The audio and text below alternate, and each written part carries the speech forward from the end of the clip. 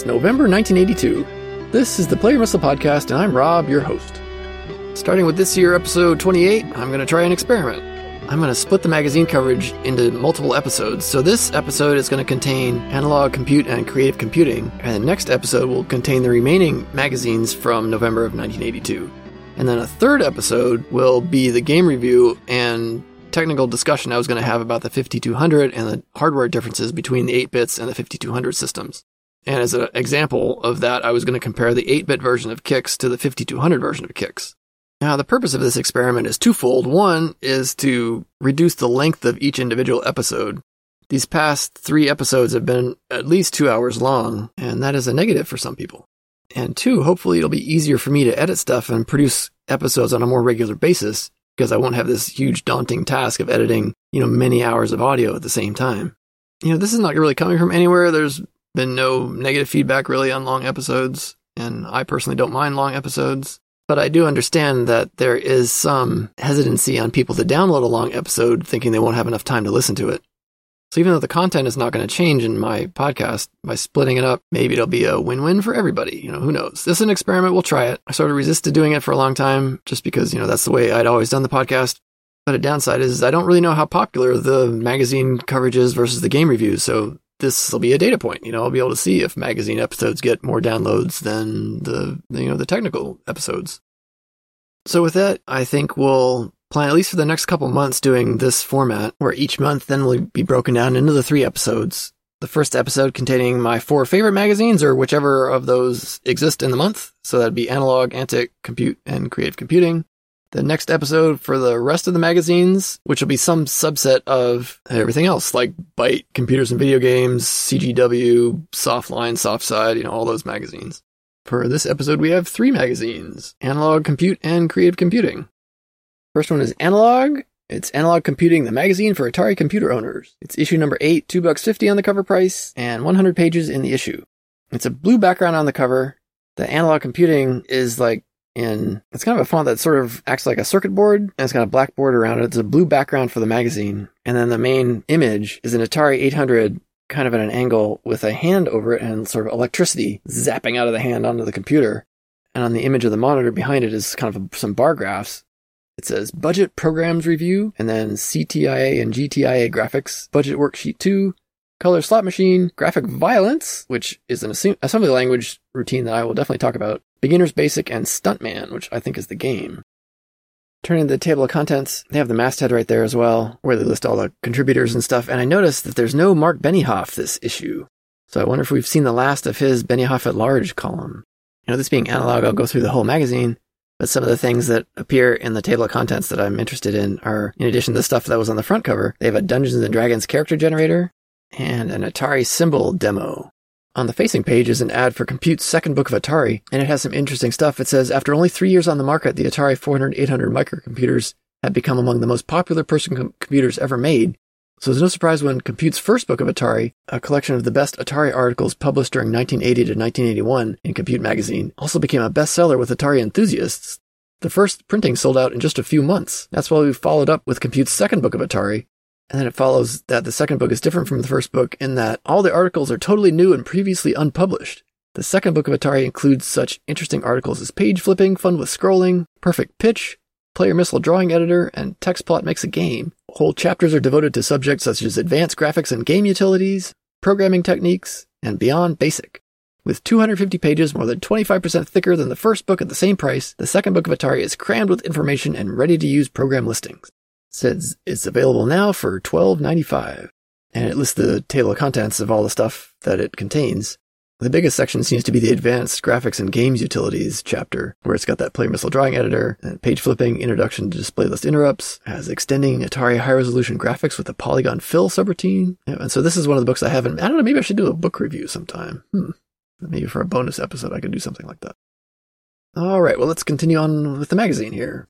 There's an editorial by John Bell talking about the computer whiz kids of today, and so he mentions that he's run into a bunch of kids who are half his age who know more about programming and computers than he does, but then says what he saw that wasn't great is that he's met some kids who have no interest in anything but computers. and says he's read program submissions from kids who chronically misspell words, kids who have nice programs but can't write documentation, and kids who aren't in school, don't have any hobbies or anything else except playing computer games. He says by sacrificing everything at the altar of the computer, these kids are becoming illiterate. He sort of admonishes that kids aren't reading enough, and reading is an interactive learning experience that stimulates the imagination and fosters real learning. He says, kids who don't read anything other than program documentation or the instructions, including with a video game, scare me. He says, other than the temporary enjoyment of playing a video game, what benefits does that provide? He said he got into a discussion with Lee Pappas, one of the publishers, saying that video games increases hand-eye coordination and teaches somebody to be a good loser, in that to say that, you fail a lot and it teaches persistence. He didn't agree with that, saying that his favorite game, Star Raiders, hasn't made him any more skilled in building models, driving cars, or even pasting up the copy for this issue. And he concludes by saying that, why is he working for a games magazine if he doesn't like games? And he says that's not it at all. He says he's against the single-minded pursuit of any interest to the exclusion of everything else. And he admonishes parents, saying, don't let your kids develop into computer-literate illiterates. So that was an interesting editorial. Sounds like there were some behind-the-scenes discussions going on there at Analog headquarters.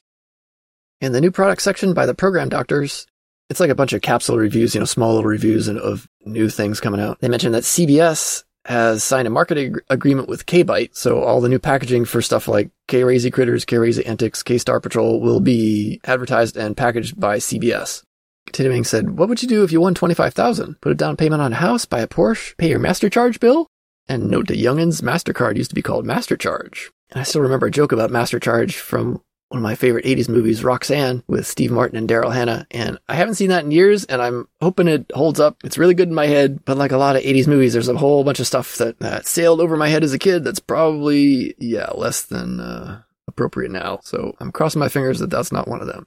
Anyway, they say, after winning the first Atari Star Award for My First Alphabet, Fernando Herrera has done the only sensible thing and started his own software company. He's further capitalized on his achievement by naming his organization First Star Software, and we've been told by a very reliable source that Astro Chase is dynamite. This all-machine language arcade game is planned for release in late October, and last episode we already saw the first advertisement for that. They mentioned a game Airstrike from an English software company. There's Track Attack from Broderbund, saying it boasts some of the finest graphics seen to date. And it lists a few more games upcoming from Broderbund, like Choplifter, David's Midnight Magic, Seafox, Starblazer, Serpentine, Dueling Digits, Labyrinth, and a 16K version of Apple Panic. Adventure International's got some stuff, like Preppy, Pirate Adventure. They say the cartridge business is picking up, so in the near future all these will be available on cartridge. So the Crossfire, Wizard of War, Deluxe Invaders, Gorf, Embargo, Firebird, Ruski Duck, which is a game I've never heard of, Speedway Blast, and Pool 1.5 is going to be renamed Pool 400. They mentioned a game called Poker Tourney by Jerry White. And they mentioned a few joysticks, the Wico Command Control and the GameTech Pro Stick. Then there's Suncom Slick Stick, and Suncom also has something called the Lefty Joystick Adapter, which I think is like a DB9 that has like male and female ends. You plug joystick into the one end, and it transposes the wires to do what the article from the last episode, I forget which issue, which magazine it was in, but showed you how to rewire the internals of a CX40 joystick. I guess this does it for any joystick with the DB9 connector. And they wrap this article up by talking about Sam, the software automatic mouth. There's a little article on Programmer Aids by Tom Hudson where it lists like 3 quick reference cards, and it has like a column listing a bunch of features and which of the program cards have that feature. I don't know any of these cards. One is from ACE, Advanced Computing Enterprises. One is called the Pro Card from Online Computing Centers, Oklahoma City. And the last is a wall chart from the Computer Center of Old Saybrook, Connecticut. And there's probably 25 different points of comparison, like, binary number conversion, basic error codes, XIO command codes, open parameters, internal keyboard codes, graphics and RAM requirements, bunch of stuff.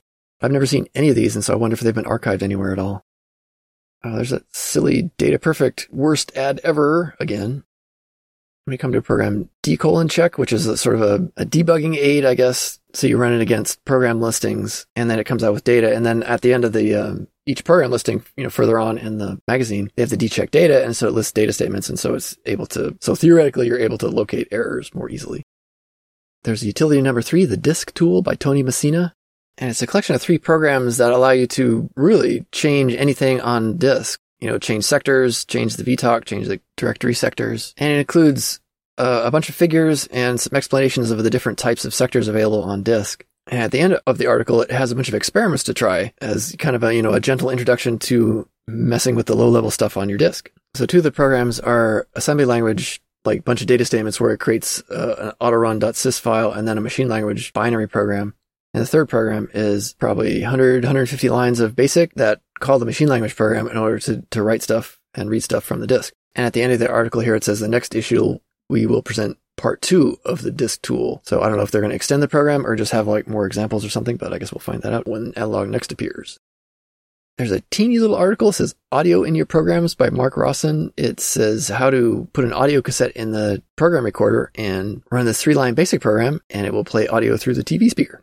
What I don't think it mentions is I think it's only off of one track. I can't remember if it's the left or right track, but it doesn't mention that here, and I don't recall exactly which one it is. There's an article, Budget Programs Review. It looks like home budgeting, which I'm going to skip here. But Wade at Inversitasky has covered TimeWorks, the Money Manager, in episode 7, season 4. But none of the other programs mentioned here, like Atari Personal Finance or Budget Master from Sunrise Software. Next, we have a basic game called Stuntman by Stephen Pogach. It's a 16K cassette, 24K disc. It looks like it's a clone of Crazy Climber because it's got windows that open and close, flower pots, birds, King Kong, and girders that fall. Looks like about 150 lines of BASIC. Next, we come to a hardware review of the VoiceBox by the Alien Group. The review's by Brian Moriarty, and the VoiceBox is a speech synthesis thing. It plugs into the SIO port and includes software that's callable by BASIC. He says as a piece of hardware, VoiceBox is a delight, and while the basic demonstration programs aren't coded very efficiently, they do a fairly good job of showing off the system's features and possibilities, but it says the least attractive feature is the documentation. It's like disappointing, no printed listings of the programs, and no explanation of the machine language routines that drive the VoiceBox unit. And unfortunately, he doesn't compare it to SAM, which is what I'm most familiar with, and so that'd be the comparison that I'd be able to make. He compares it to the Votrax, which is another hardware system, and a Street Electronics GP system. He says it isn't as versatile or well documented as those, but it's much, much cheaper since it's $169 retail, where the other two are over $350 each and also require the 850 interface module, which he says is $220 extra. So it's a much cheaper solution than those for sure. And I forgot to mention in the Sign of the Times, he compares the size of this thing as slightly larger than a pack of cigarettes. The next article is Mixing CTIA and GTIA Graphics by William W. Howe. And I didn't exactly get what they meant because you can't have both chips at once. But it seems to be what he's doing here is using a graphics 8 like as the base mode and then changing it to graphics 10 by changing the prior register. So basically if you have the GTIA, you can run this couple little basic programs that turn a graphics 8 command, where you have the graphics 8 on the top portion of the screen and 4 lines of graphics 0. Turn it instead into graphics 10 on the top portion of the screen and 4 lines of graphics 0 text on the bottom. And there's a teeny little DLI, which is poked in with a basic program. I've seen a lot of articles like this recently. The GTIA now is in common use, but there's still some people who have the old CTIA. So I guess this is kind of the time frame where this was all of interest. There's a review of Datasoft Lisp. I didn't realize that Lisp was available for the Atari at all. And it's listed here as Data-Soft, but I think they're talking about the regular Datasoft that we're used to. Atari Mania has a Datasoft Lisp, and Datasoft's Interlisp is mentioned in some posts on the Atari Age forums. It's unclear to me anyway, if this is the same Interlisp that's referenced there, or if it's an earlier program. But at any rate, Lisp itself is it's an odd language if you've never seen it before. It's sort of based on the idea of recursion, and there's just lots of parentheses. So a parentheses starts an expression, and it's processed until the close parentheses. But if it reaches another open parentheses, then that is processed first. And so it's all this nested stuff. I think it's technically called prefix notation, where the operator is listed first and the operands are after that. Next is an article, Relieve Your Floating Point Blues by Mike Suero. It's basically about how Atari Basic stores arrays and numbers as floating point values, and how each of those is at least 6 or 7 bytes. So if you have this huge matrix that you're trying to set up, it's best to store that in a character array. And then it shows how to turn a single linear string into an array of characters in the range of 0 to 255, as a single byte value. And in addition, shows how to even pack stuff further than that. So if you have small numbers that are, less than, say, 16, you can pack them into a single byte. And so if the original 8x8 matrix of floating point values, he says, takes 1152 bytes, you can now pack that stuff into 96 bytes using these techniques. We're about to the middle of the magazine now. It says there's a little thing in the corner of one of the pages that says, next issue, a super assembly language game. Don't miss it. And there's also an ad for Race in Space by their own Analog Software. And this was written by Charles Bachand, and I don't know that it ever gets published in Analog or not. I can't remember. I couldn't find a reference that it does, but I guess we'll see here in the next several episodes.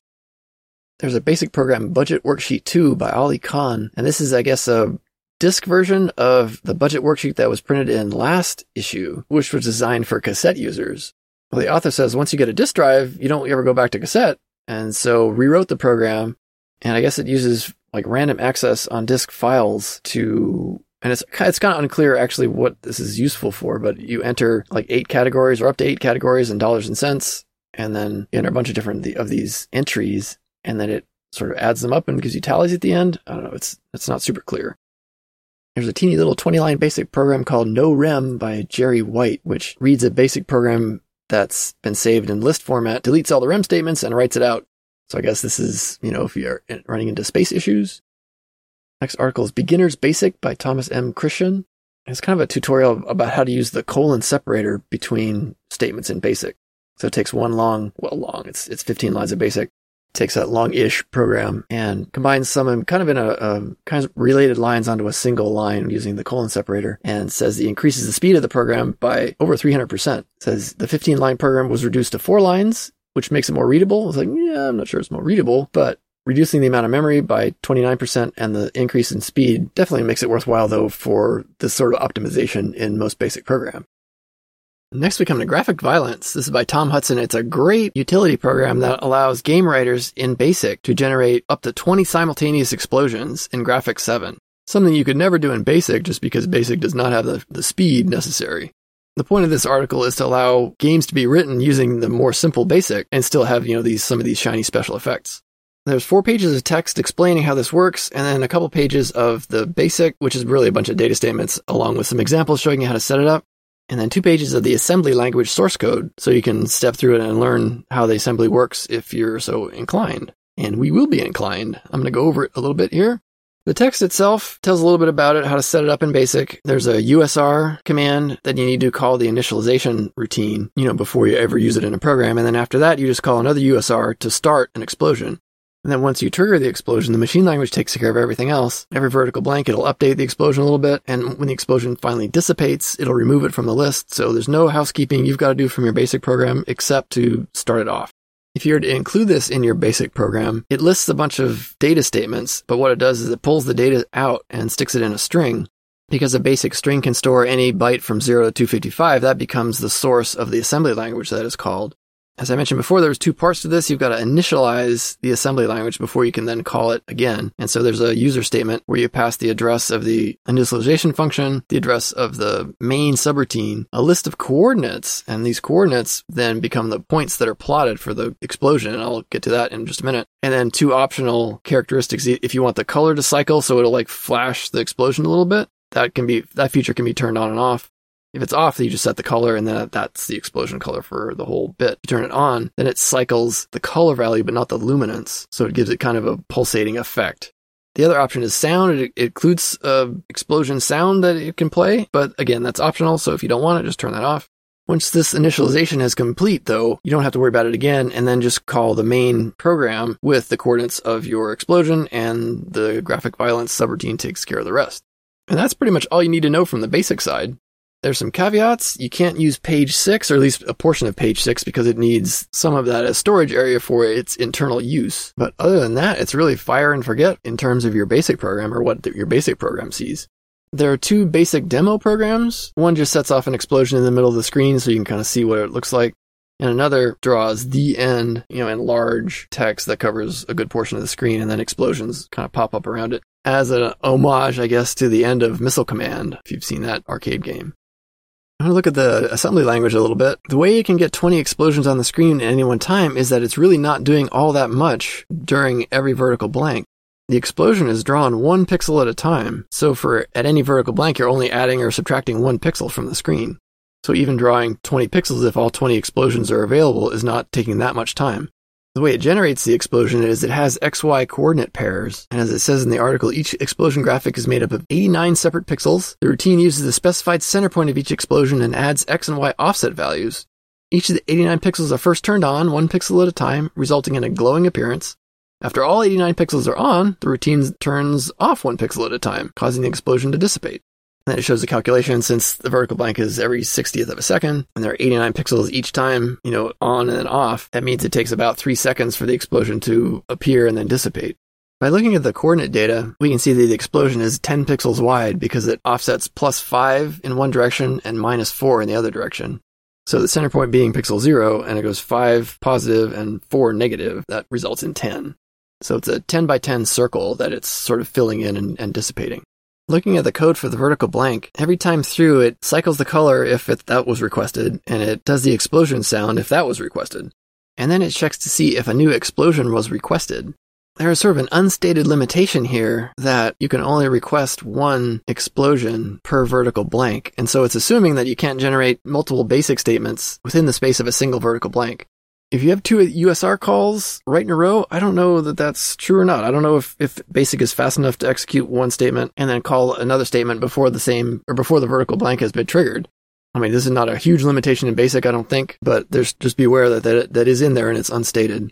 If a new explosion was requested, then it adds it to a table and then continues processing. If an explosion wasn't requested, then it just jumps right to the processing thing. And so what the processing does is checks a big list, see how many explosions are current and at which stage each explosion is in. And so it loops through that using a counter to figure out which pixel to draw or erase. The counter value is really the key to the whole thing. If it's less than 89, it knows it's drawing. And if it's greater than 89, it knows it's erasing. But once it gets to 178, which is 89 times 2, it knows it's done. And once it's done, it takes that counter out of the list, and that explosion's done, which frees up a slot for a new explosion. In order to plot an erase point, it actually has a dedicated multiply by 40 routine. It gets the pixel X location, goes through this multiply by 40 using, shifts and rolls to get to a multiply by 32, but then it adds it to the multiply value of 8 that it saves, and so that's how it gets the multiply by 40. So it could be done faster with a table, but that would have been at a cost of some space. In addition, had he used a table, he would not have been able to make this as stored as a basic string, because to do that, you need totally relocatable code. He manages that by only using branches. There's no subroutines or JSR calls at all. The only way to do a JSR in 6502 is to have an absolute address, and because this can be placed in any memory location, and you don't even know that when you write the code where it's going to be, you cannot use a subroutine call at all, or at least within your own code. You can jump to an operating system location as a subroutine. He doesn't happen to do that, but you can do that in relocatable code. You just can't JSR anywhere in your own code. You can only use, branching instructions, BEQ, BNE, all those types of things. Anyway, this is a super useful utility. You can use it from assembly language, although you've got to do some setup yourself in assembly, because he has actually offloaded some of that to BASIC, and he's done that because of the restrictions of him wanting it to be relocatable. To call it from assembly language, you'll need to set up the coordinate, XY coordinate data structures somewhere, as well as a tiny little 4-byte data array that he uses to figure out which pixel within a byte is illuminated. Yeah, to reiterate, a great utility function. If you're writing BASIC programs that need an explosion, you should definitely check it out. And if you're feeling adventuresome, you could even alter the explosion pattern by changing the coordinate pairs. You still have to keep them as 89 pixels, though, unless you were to also alter the machine language code, because that value of 89 is hard-coded in several places. Next is the article Color Graphics in Mode 0 by Michael A. Ivins, and this is basically using Mode 0 characters using artifacting to create different colors. It shows how to create character sets with the, pixels in odd columns is one color and pixels in even columns is another color, and then putting 2 pixels side by side shows up as white. And then as an example of this, he has a color slot machine game that covers 7 full columns of BASIC. So it's a pretty substantial program. Next is a little basic demo program called a Banner program, where it prints all 256 ASCII characters on your printer in a sort of large format. So this would use a ton of paper, so do this while your parents aren't looking. There's a little article on converting Microsoft BASIC by Richard J. Callagher. And one of the biggest differences noted is numbers. So Microsoft BASIC has different types, like integers, single precision, and double precision. And so that's a big gotcha. And the article is really just a page and a half, and so the bulk of that first page is talking about that, and then it mentions a few other things about how strings are different and stuff. The article concludes with saying that Microsoft Basic is really superior to Atari Basic, and it would have been better had they included some of these features into Atari Basic, but obviously they were limited by the 8K in the Basic cartridge. And then further admonishes Atari by saying that the manual for Atari Microsoft Basic didn't mention some of this stuff. Next we have the Dungeons & Dragons Character Generator. This is by Bob Curtin, and I was playing Dungeons & Dragons at the same time I had my Atari computer, and I remember all the complicated stuff. It was kind of fun designing, pages with all the stats and stuff, and, changing the format around. I remember having fun with that. I remember having a typewriter, and typing up my old character sheets. This program seems to only be useful for generating the character itself. It doesn't seem like there's a printout.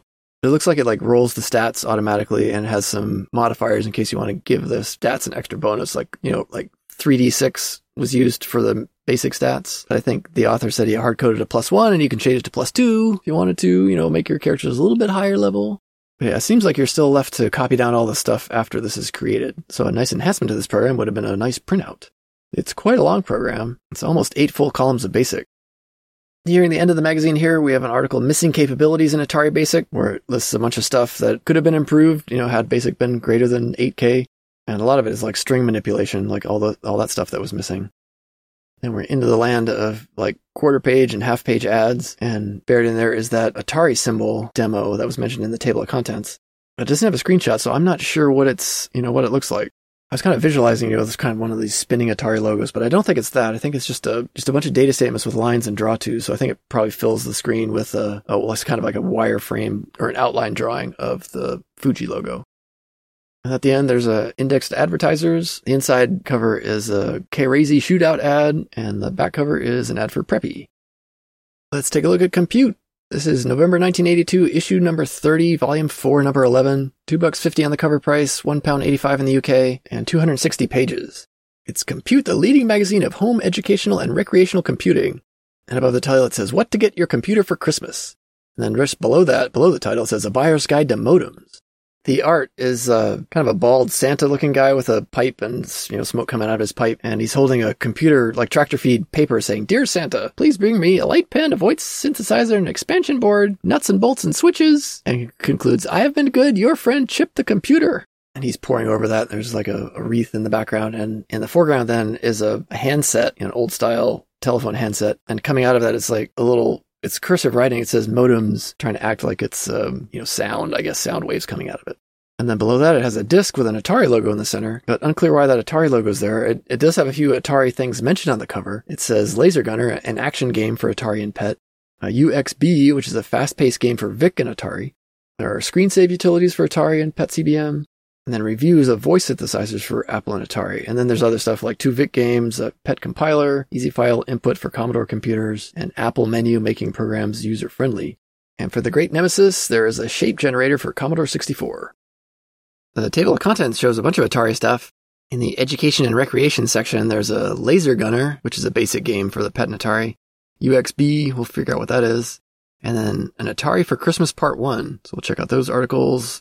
There's a review of speech synthesizers for Atari and Apple, the Inside Atari column, and then in the journal section, which I guess is kind of smaller little programs and stuff, there's a computer-controlled telephone dialing, there's Atari screen save, Purge, that's all it says, we'll figure out what that is, copy Atari boot tapes to disk, a fill-in on XIO fill command, and the Atari Wedge adding commands to Atari Basic. Some other stuff we'll briefly cover is a Christmas guide. It says what to buy your computer for Christmas, and then a buyer's guide to modems that we'll briefly look at. In the editor's notes section, it says the Commodore 64 charges out of the gate. It says our sources indicate that Commodore shipped 12,000 Commodore 64s in the first 2 weeks of full release. Now their primary problem, much like Atari with the 800, is building them fast enough to meet demand. And that's with a time when the VIC-20 is now base priced at $199 and reportedly shipping around 80,000 units a month. They conclude this little section saying, the marketplace is growing so fast, we're beginning to see evidence that some other magazines in our industry may start trying to provide some editorial coverage of VIC, TI, 400, and others, which is kind of weird because certainly the VIC and the TI don't have the coverage that the Atari does, but the Atari has been covered by many magazines for quite a long time. So I don't know why they threw the 400 in there, because it's not like the 400 is fundamentally different from the 800 in terms of the software it can run, of course. Obviously the keyboard is quite different. And they include a little rumors section says the Atari 600 and the Atari 1000. It says next summer's CES may mark the debut of the two newest entries to the Atari product line. You may reasonably infer the 600 will fall between the 400 and 800 in pricing and features, and the 1000 is rumored to be Atari's planned entry into the small business market. Apparently the Atari 1000 was an early prototype for what eventually ended up as the 1200 XL, but it was much more expandable. It had a large parallel port interface, or parallel bus, I guess, leading to some sort of expansion chassis. There's not a whole lot that's known about it. There's some stuff on the AtariMuseum.com that I'll link in the show notes. But there's a couple engineering drawings and things. It looks like what the 1200 XL, the physical case, looks very similar to what ended up as the 1200 XL. But it seems like the original plan was for a much more expandable system than what we ended up getting with the 1200 XL. Continuing on, I see an ad for a game I haven't heard before, Jeepers Creepers. So I'm going to try a live play of this here.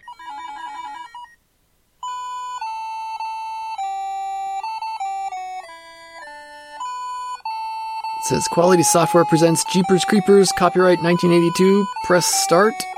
So we will. Let's see. And we're dialing somebody. Alright, and we got the main screen.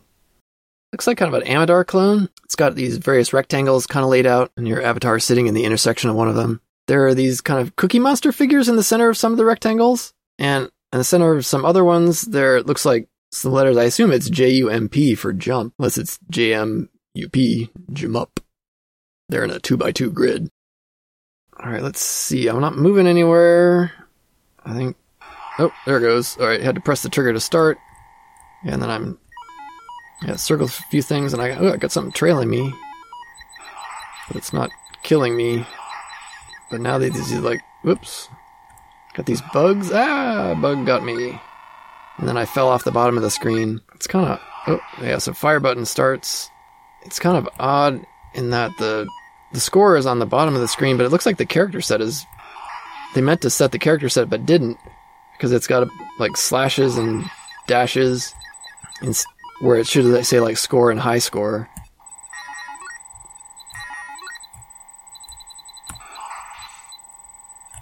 I can't tell exactly why some things are attacking insects and some are not. I think maybe circling the Cookie Monster is getting me some helpers.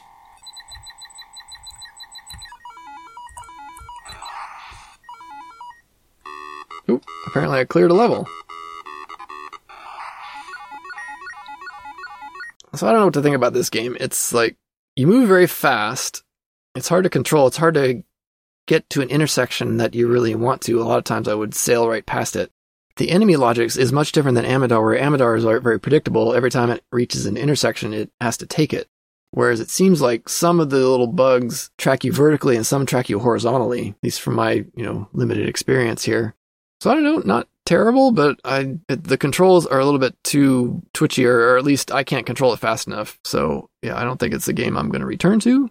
So hey, there we go. Live play, very first time that's ever happened on the podcast. We'll see how it comes out after the edit. Don't know why I particularly chose that game to do this, but here we go, an experiment. Back to the magazine. What to Buy Your Computer for This Christmas by Tom Halfill, features editor. So it's got 4 pages of stuff in a few categories. It goes over, you can buy a disk drive, you can buy printers, buy memory. And in the printers section, they have 2 images, and one is labeled an 80-column dot matrix printer, and one is labeled an example of a 40-column dot matrix printer. But the labels are reversed, and under the 80-column dot matrix printer, they have the Atari 820 printer, and the 40-column printers is like an Epson MX80 printer. So yeah, they got those images reversed. But that's one small article for those 3 things. And then they have this big article, A Buyer's Guide to Modems, and by Tom Halfill again.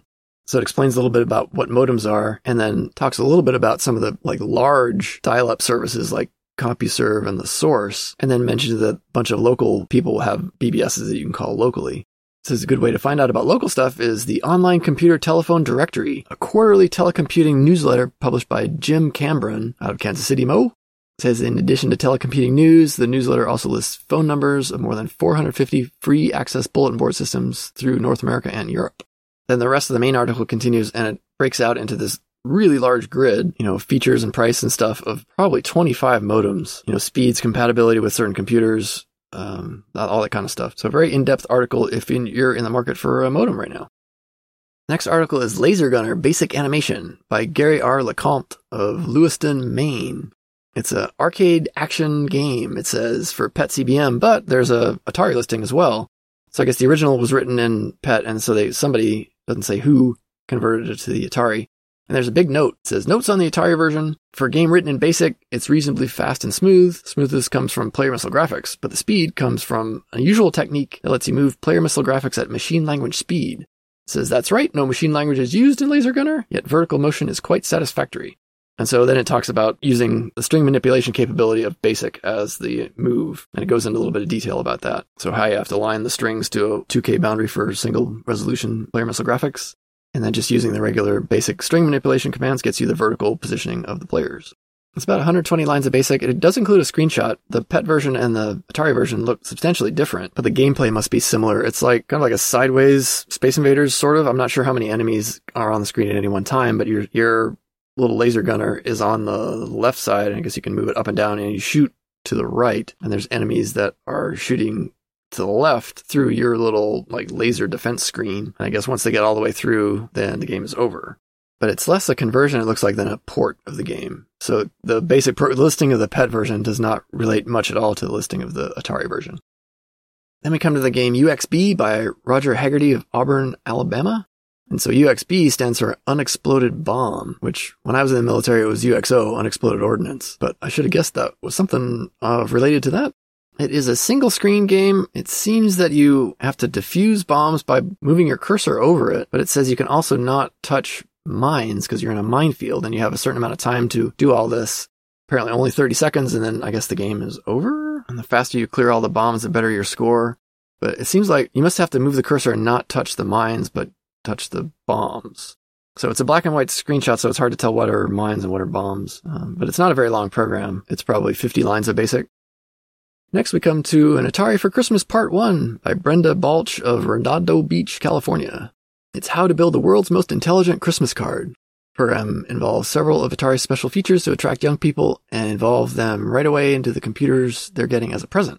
It says this 2-part article concludes in December with an expanded version of the program.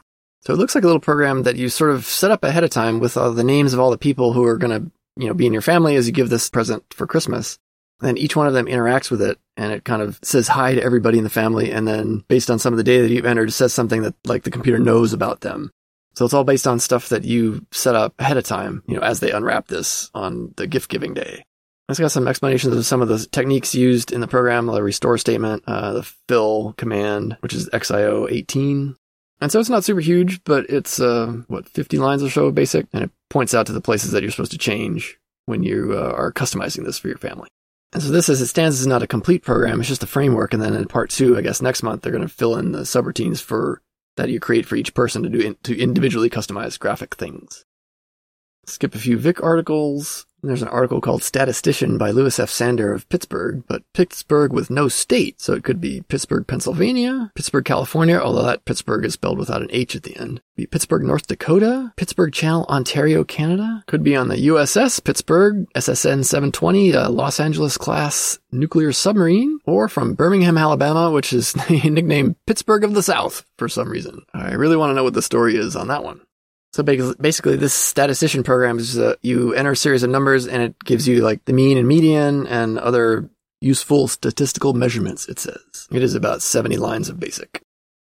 Skip a few more things and then we get to a little small article, Getting the Most Out of USR by Charles Brannon, who's the editorial assistant. So it's the USR command in BASIC, talking about how parameters get passed and how you then pull them off the stack in your machine language subroutine. Then how to return to BASIC, because if you want, you can return a value in a register, and so you can assign something like A equals USR, and then it says 1536, calling page 6, and then you get a value back in A. So it's a nice little summary about the USR command. There's a review of VisiCalc, which we'll skip because Wade covered it back in Season 1, Episode 8 of his podcast, Inversitasky. And then we come to a review speech synthesizers for Atari and Apple, so we'll just focus on the Atari part. But this is what I've been wanting to see, this is a direct comparison between the Alien Group's VoiceBox and SAM, the software automatic mouth from Don't Ask Software. So it goes in the differences, SAM being software only and the VoiceBox is the, an external hardware device. This article is exactly what I was looking for. It's direct comparisons between the two, and it's very detailed in this 2.5-page article. It says both voices are male, and it says not because the programmers were sexist, but because female voices are harder to synthesize due to their wider dynamic range. And I don't know if that's true or not. Did a little searching around, and certainly the frequencies that men and women generate are typically different, women having higher frequency, but it's not clear from the little bit of research I did that the dynamic range is that much different. I would hope the programmers weren't sexist, but I don't know where they're getting that data. But at any rate, there are two male voices. Each SAM and VoiceBox have two male voices. It says SAM speaks with a definite accent, although nationality is hard to place. To some, it sounds somewhat Scandinavian, perhaps Swedish. Then again, it might be East European. At any rate, SAM speaks English as if it were a second language, it says. But going on, it says that's not intended as criticism. On the contrary, SAM talks very brightly, enunciating words and syllables with a sense for inflection and accent that is quite amusing. It does say that some syllables sound thick or fuzzy, and it calls out TH as a problem thing. It compares to the VoiceBox, says it's distinctly different. It speaks with a smoother voice than SAM without as many fuzzy syllables, but it says it has trouble with certain sounds. It says like a G resembles a D. And however, the VoiceBox tends to speak in a monotone when converting plain English to speech, while SAM adds its own unique intonation, it says. If the VoiceBox speaks with any accent at all, it is computerese, neutral or unemotional. It says the nuances are hard to describe, but the results are that the VoiceBox tends to offer more human-like tones, while SAM tends toward more human-like speech patterns. It says, to put another way, if you were to have each synthesizer read a plain English sentence over the telephone to a person who was unaware a computer was speaking, the VoiceBox would be quickly identified as a computer, while SAM might more easily pass as human, albeit one with a heavy foreign accent. But then they caveat all this with saying that they're talking about each product's ability to interpret plain English. And then it goes into now the phoneme section. And this is how you get both the systems to pronounce stuff more accurately. So instead of spelling out like synthesizer is the example they use, it gives the phonemes that you can use to make it sound more natural. Both systems use different sets of phonemes, or keywords to specify each phoneme. So you can't use, one set for another. You can't use the same phonemes and send them to the other system and have them pronounce it similarly. And I won't try to spell out the phonemes here, but, synthesizer is, 11 letters? And then the phonemes used for SAM turns out to be 15. Where the characters used for the phonemes in the VoiceBox. It also includes dashes, so I don't know if that's required for the VoiceBox, but the SAM does not require dashes to separate the phonemes. I guess it knows what they are and will sort of break them out automatically. But yeah, it says with the VoiceBox, use dashes to separate the phonemes, and then you can use different characters like the / to raise the pitch and the / to lower the pitch on certain syllables. So including the dashes, the VoiceBox needs 23 characters to say synthesizer. It says both programs allow you to interface with BASIC, although as we know from using SAM that it blanks the screen, and so it says you can't synchronize stuff to the screen as you can with the VoiceBox. Although it says this synchronization is only available through machine language in the VoiceBox, because in BASIC it has the software driver that freezes the screen. It doesn't blank it, just freezes it, it says. Besides all the demos and utilities for the programming stuff, it includes some simple games, it says, for each one of them. The article doesn't come to a conclusion about which one is better. It seems they're fairly comparable. The big difference is the price. SAM, being software only, is much cheaper. It's $60, where the VoiceBox is $169. After skipping some stuff, we come to the monthly column, The World Inside the Computer by Fred D'Ignazio. It's titled, Hey Computer, Want to Play? And so this is a continuation of that Computer Friend program that he's been developing over these last several issues. So it's in BASIC, and what it turns out, this is becomes like a driver program to call other programs. So if you want to have your computer friend play a game, you can either code it into this program in a certain position in the basic line numbers, like line number 15,000 and above, he's left open so you can code it in there. Or he says you can have a sort of a menu program that knows the names of certain games and then it can call them. And he says you can return control to the computer friend after that program has been completed. Looks like it's maybe 200 lines of BASIC, and it appears like this might be the end of the series. It doesn't say that there's going to be another article in this one for next issue. Next is the article Turtle Pilot by Alan W. Poole from Loomis, California, and it's sort of the continuation of that pilot language that they introduced over the previous couple of issues. Then we come to an article, Computer-Controlled Telephone Dialing by Mark Savarese of Livermore, California. It says, use your Atari's sound generation capabilities to automatically dial a touch-tone telephone. It's all done with software. And the phone system in the US works such that when you pick up the receiver, this is way back, when you had phone lines with actual dial tones and stuff. The telephone company is listening for frequencies, and so he includes a chart of the frequencies that are required to dial particular numbers, and the way it works is there's a little matrix that each number has two frequencies that are generated simultaneously, and once the phone company registers those frequencies, it knows that a particular number has been pressed. And he includes the chart here, and for instance, to dial at 1, the frequencies 1209 Hz and 697 Hz would be generated. With the dial at 2, it's 1336 Hz plus 697 Hz. Interestingly, which I didn't know, it says there's a fourth column that let the letters A, B, C, and D have also been defined. The Atari can, of course, generate multiple tones simultaneously. However, he notes that with a normal 4-voice system, the frequencies aren't able to be specified precisely enough. So he shows how to combine 2 voices into one, and you get much higher resolution. He shows the calculation about how to generate all these frequencies and what values need to be specified on the Atari, and then includes a little 70-line basic program that allows you to dial from your computer. Just hold your hold your telephone up to the speaker of the TV, and you can dial whoever you want. We'll totally skip over the article, The Shape Generator for the Commodore 64, because I don't want to know how easy it is to generate your 24 by 21 sprites that you can move anywhere with a poke statement, because that's boring and too easy. We like to have to move our sprites vertically using machine language code, because we can make our sprites as tall as we want. So there.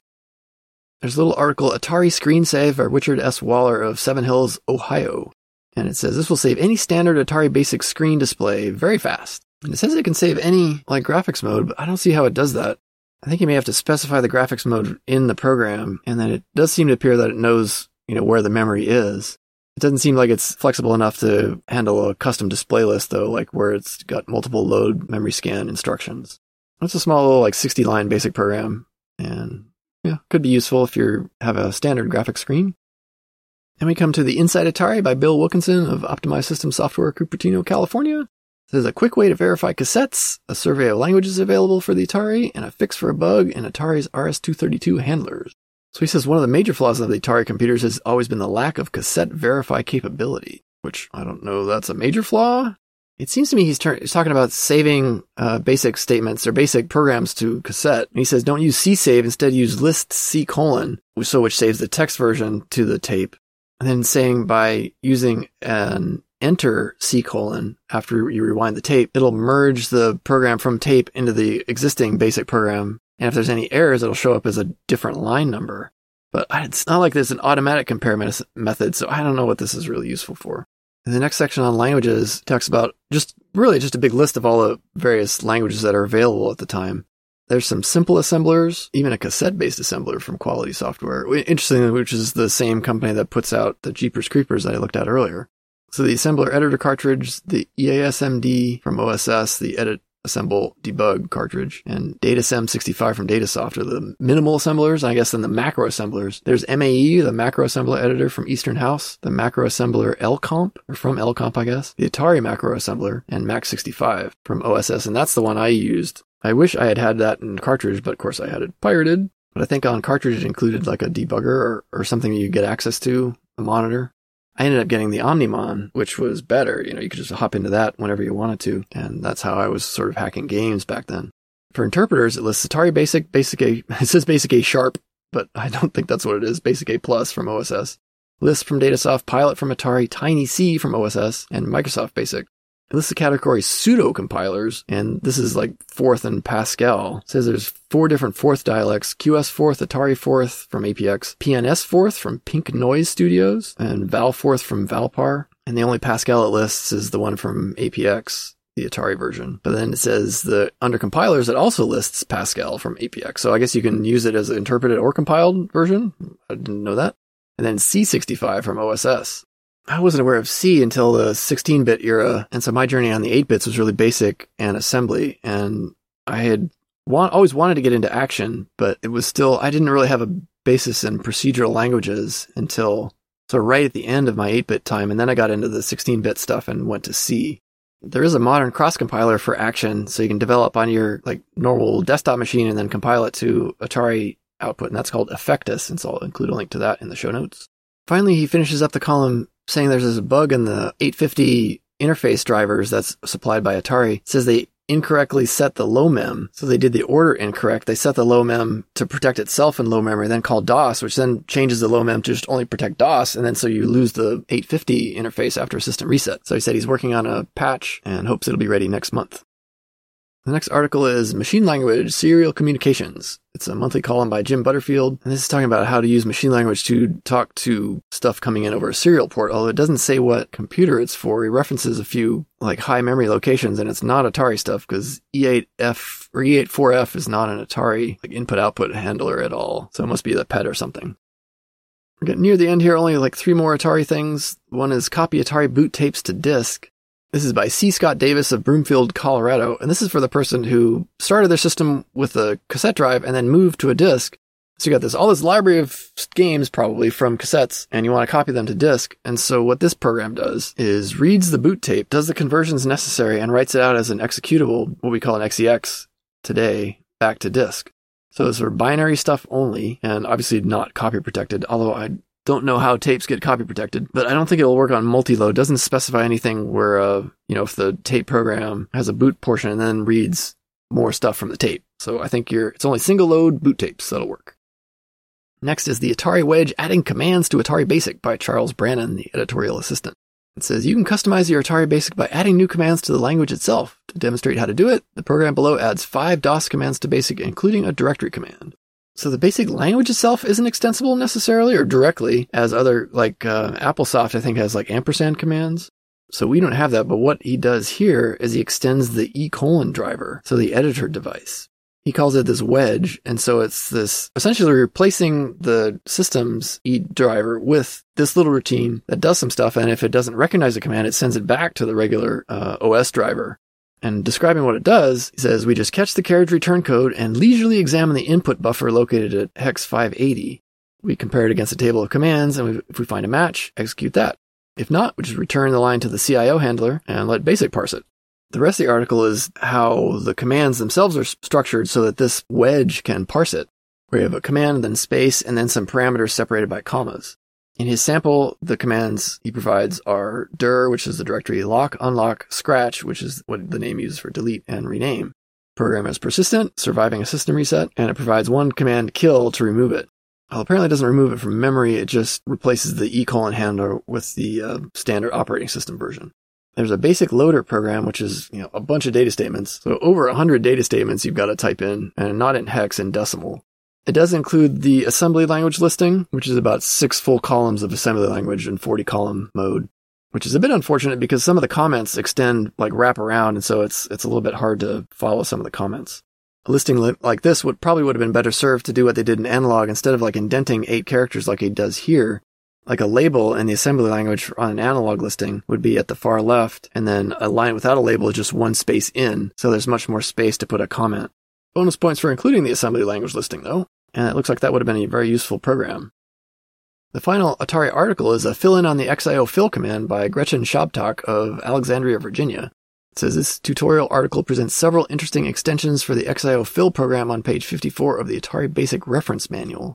So the XIO fill command is one that doesn't have a direct basic statement for, but it's callable via this XIO. And this article is a couple of demo programs showing what happens when the fill command is used in various situations. I remember knowing about this command, but I remember not finding much use for it. And there was, in future magazine articles, there were things like these diamond fills and other fill algorithms that I think work better or faster. So I don't think the XIO fill is particularly fast. And that's it for Atari articles. There's a few things in the new products section. Spinnaker Software has the Story Machine. They talk about the faster formatting for an Atari 810 disk drive using that replacement ROM chip. And MMG Microsoftware has 6 programs that it mentions, 2 games, Asteroid Miner and Chomper, and then some basic utilities. And there's the Mosaic 64K RAM select board for the Atari 400, which gives you a full 48K and then an additional 4 banks of 4K ROMs, or 4K RAM, that is, I guess, mapped to the C1000 hex page, which is unused in the original OS. You can bank switch those. Well, the new product section just keeps continuing. There's a Space Ace for Atari from London Software. It says a new arcade quality action game. I mentioned Crazy Critters from K-Byte Software. And then Atari's new research laboratory in New York City. It says it's headed by Stephen T. Mayer, VP of Research and Product Development. The new lab will be responsible for development of advanced products for Atari, a leading manufacturer of coin-operated home video games and home computers. It's like they took this right from a press release, because I think you probably know that if you're reading this magazine. And mercifully, that comes to an end, and we have inside front cover as an advertisement for some printers. And finally, maybe, we've seen the last of William Shatner, because now we have a back page advertisement for the Commodore 64. This ad just has a picture of the C64 and a monitor showing some bar graph thing, and it's a lot of text. On the top it says, when we announced the Commodore 64 for $595, our competitors said we couldn't do it. That's because they couldn't do it. And it says the reason is that unlike our competitors, we make our own IC chips, plus all the parts of the computers they go into. And I notice they don't mention quality, because I think a lot of the Commodores were, like, quality optional.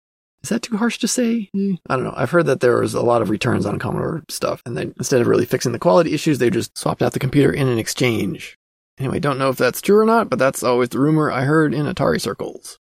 Let's move on to Creative Computing. This is the November 1982 issue, Volume 8, Number 11, $2.95 on the cover price.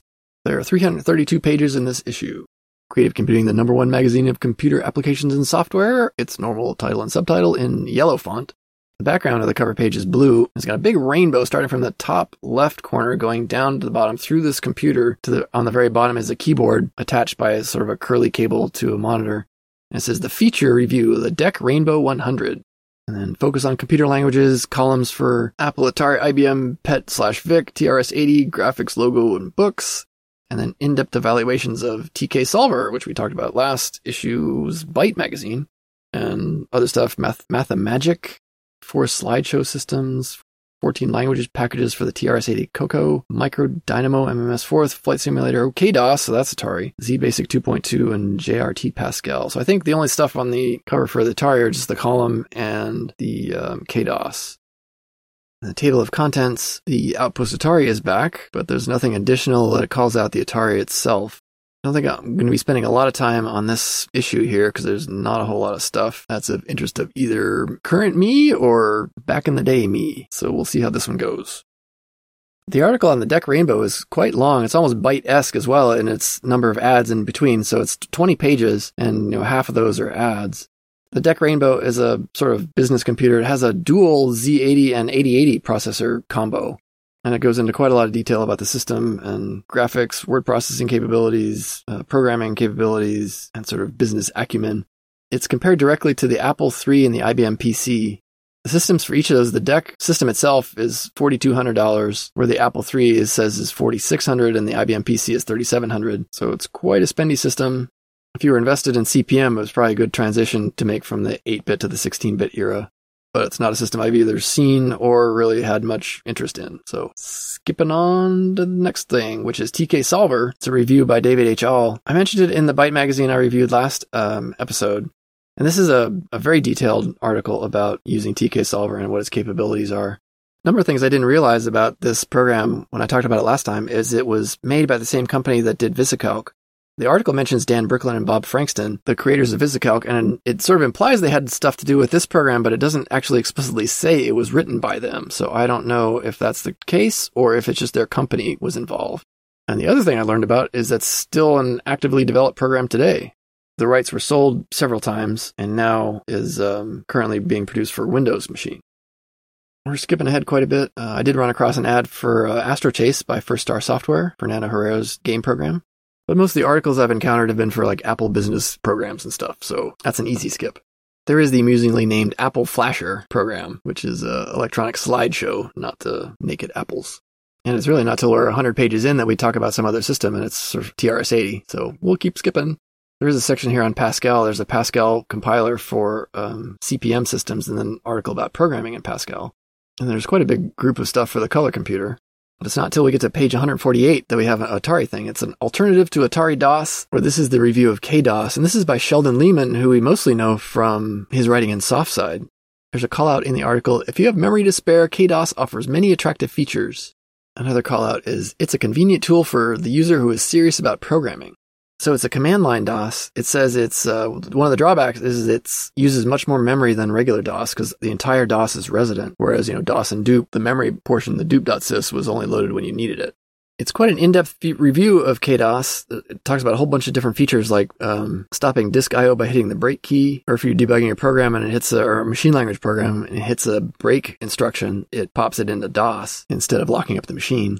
It also includes some features of a machine language monitor allowing you to jump to other machine language locations and continue executing, or dump memory in hex or ASCII formats. He wraps up saying he's found KDOS especially helpful developing software that combines BASIC with machine language, but it's not that much interest perhaps to a casual programmer because the features are really targeted towards a more advanced developer. We come to reviews, or a group of reviews called Casino Games for the Apple, and unfortunately none seem to have Atari versions.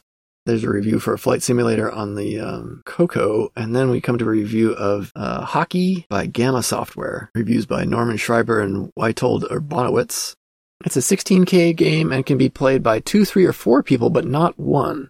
It appears not to use scrolling, and apparently there are modes where you can play against each other or all be on the same team against the computer.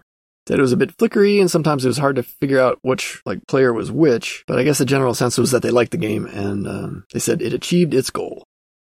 There's an article, The Programmer's Guide to Programmer's Guides by George Blank. And so they list a couple languages and then some systems and kind of what are some good books and things to read. Although the caveat is the most valuable reference guide I have is my own notebook. So yeah, taking notes is a good thing. For the Atari, he mentions Atari Basic Learning by Using by Thomas Rowley, as well as De Re Atari. And at the end of the article has a listing of all the books referenced and where to get them. Next we come to an article, Tron the Motion Pixel Show by Mike Coffey. First paragraph says, I have seen the future of American film. It is computer-generated and wondrously vibrant. Tron takes the viewer inside the incredible world of computer graphics, and then proceeds to have kind of pretty much a blow-by-blow of the entire plot of the movie before concluding with 5 or 6 paragraphs. He says, though not a great example of film literature, Tron succeeds mightily as a computer graphics demo. He kind of compares the story to a Saturday matinee material, and says the dialogue is peppered with computer in-jokes. The summary really being that it's, the story is fine, whatever, but really see it if you want to know what the future direction of computers are going to be. And he's definitely not wrong about that. Computer graphics has certainly changed the film industry and, created a whole new genre of kids films. Pretty much all kids films now are computer animated, not traditionally animated. Next, we come to their section on languages. They have something on Pilot and Logo, and then they have an article, The Countess in the Computer Language, is a 3-part series on the Ada programming language, named after Ada Lovelace, of course. Ada was designed for the U.S. Department of Defense, and I encountered it only briefly when I was in the military. I never had to write in Ada. I saw some programs written in Ada, and it was much more sort of structured. I've heard it described as programming by contract. It was much more sort of verbose than C. By the time I was in the military, we were using, they called it COTS, commercial off the shelf. So we were writing in C and Python and other things. At the time this article was written, so 82, Ada was a big deal, and people really thought that it was going to be like the big thing, that there's a couple quotes that people thought it was going to replace most other structured languages. But it took a long time to implement, and apparently being in the government, there's challenges to working with the government. There's something called the jargon file, which if you haven't seen it or heard about it, you should go check it out. But it's just a list of all these, definitions of terms. And the jargon file describes Ada as precisely what one might expect given that kind of endorsement by fiat. Designed by committee, difficult to use, and overall a disastrous multi-billion-dollar boondoggle. Ada Lovelace would almost certainly blanch at the use her name has been latterly put to. The kindest thing that has been said about it is that there's probably a good small language screaming to get out from inside its vast elephantine bulk. Well, prepare to be disappointed, but we're not going to cover Ada in this podcast. After that article, there's a Pascal article, and then there's a Towers of Hanoi. It says a lesson in recursive BASIC by Kimball M. Rudin. And this problem is an example of the ease at which you can do a problem, the right problem using recursion. It can be less than 10 statements, but if you try to do this without recursion, it's a big mess. So it includes an example in BASIC, although it doesn't say which BASIC it's using, but it's simple enough that it can probably be ported to the Atari if you would like. There's an article, Programming Data Structures in BASIC, Part 3 by Edward Mitchell. Last month was talking about data structures in sort of abstract terms, lists, stacks, queues, and trees, and this month is showing you how to do some of that stuff in BASIC. So a bunch of example programs and lots of listings. It's all written in Microsoft BASIC, so it would probably take some effort to convert to Atari BASIC. There's an article, Making Every Vote Count, a program to tally the single transferable vote by Jim Parr.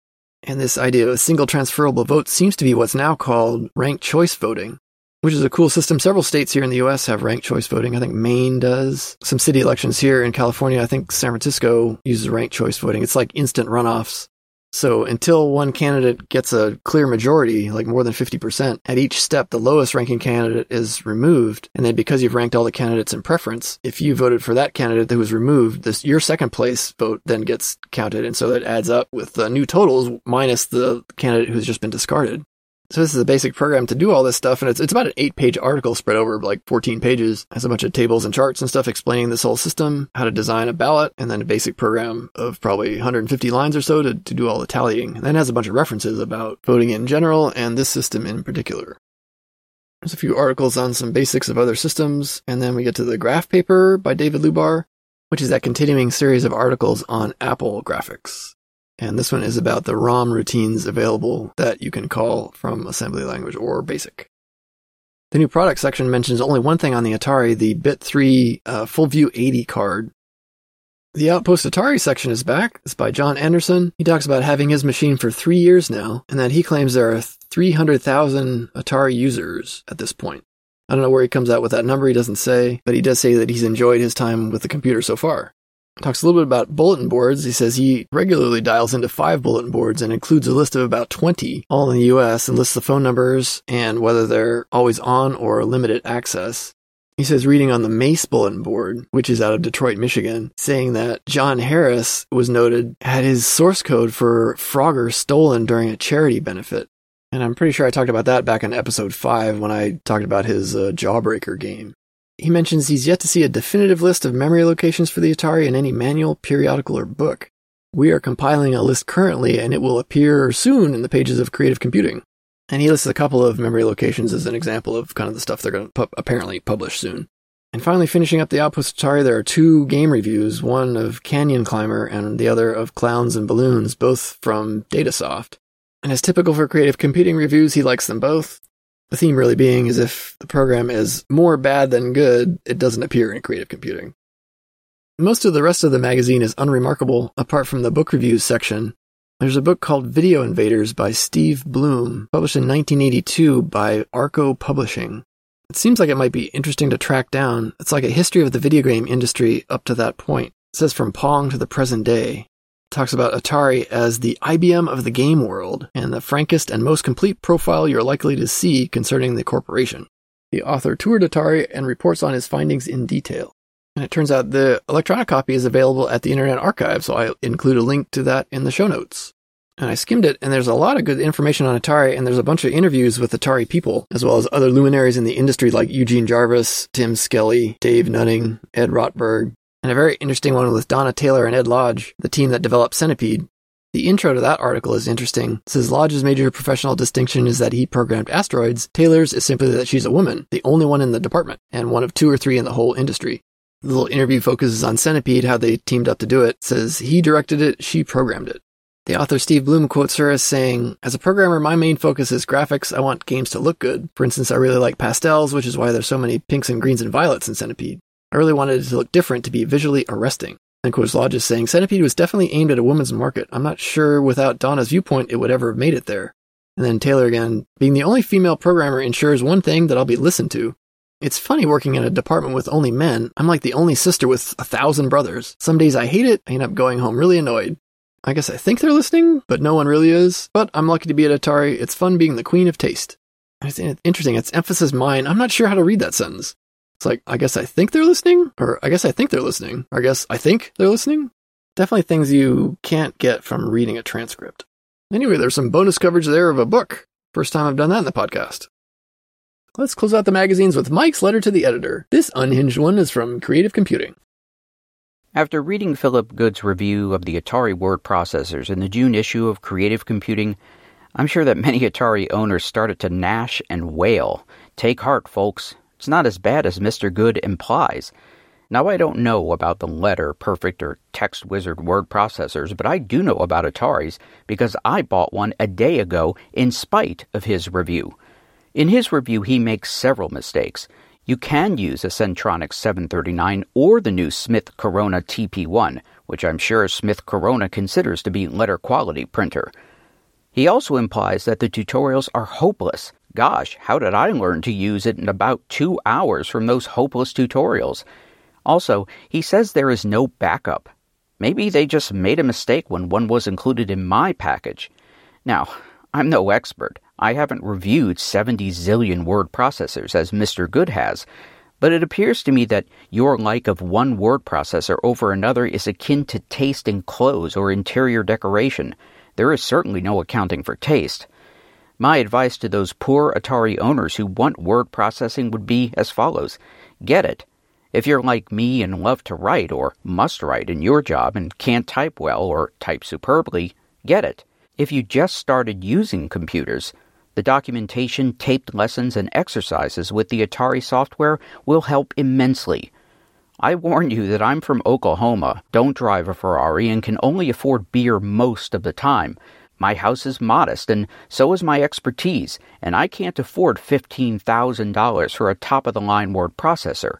But I can say positively that the Atari word processor, even with its limitations, is a joy to use.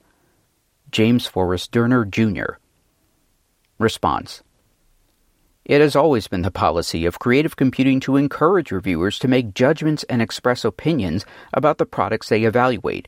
We also encourage them to put their opinions in context, so readers will know from what point of view the judgments are made. Indeed, taste in word processors varies widely among computer users, and Mr. Good apparently has quite different tastes from some of our other readers. Imagine his response if he could have afforded a Ferrari or beer all the time. That reading was by Mike Whalen, producer of the Retro Reads podcast and staff member at JuiceGS. And we're wrapping up here with this episode. Couple firsts here. The big one being we haven't talked about all the magazines of November 1982. So next episode we'll be covering the remaining magazines of November 1982, which are Byte, Computers and Video Games, Computer Gaming World, Micro, the 6502, 6809 Journal, Softline, and Softside. And then the episode after that, we'll get to the 5200 comparison and the Kix versions.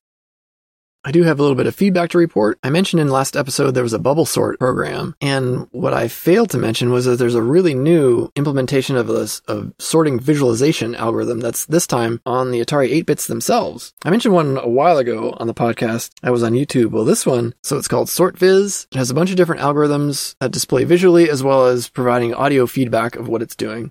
I'll include a link to the Atari Age forum post where you can download the program by Atari Age user Amarok. It's written in Mad Pascal, and several users have provided some sort routines that were included in the code. So it's still an ongoing thread as I write this now, and it's well worth checking out. The other bit of feedback I got was from Bill Kendrick, who tested out some stuff I mentioned in the last episode. He wrote a little basic program using the Atari 8-bit bot on Twitter to demonstrate using plot and set color to draw characters on the Graphics Zero screen. So it was something that I didn't get to work on my last episode, and I got it to work on, I think, Graphics 2 or something. But he shows how it's done in Graphics 0, so I'll include a link to his post on the Atari 8-bit bot on Twitter. So I guess that's it for this episode. This is unusual. At this point, I'm still having normally like 7 or 8 more magazines to go, and I don't know what I'm going to do with myself. So we'll see how this experiment goes, but so far the editing task does look quite less daunting, so maybe I'll continue it. Thanks as always to Steph Animal for the theme song Dragon Swirl off the album Top Gear as the theme for the podcast. I'll see you next time for the remaining magazines of November 1982. And if you have any feedback for me, you can @ me on Twitter. I'm Atari 8-Bit Games. Or you can send me an email at feedback@playermissile.com. So until next time, don't use the ADA programming language to bid on your next government contract.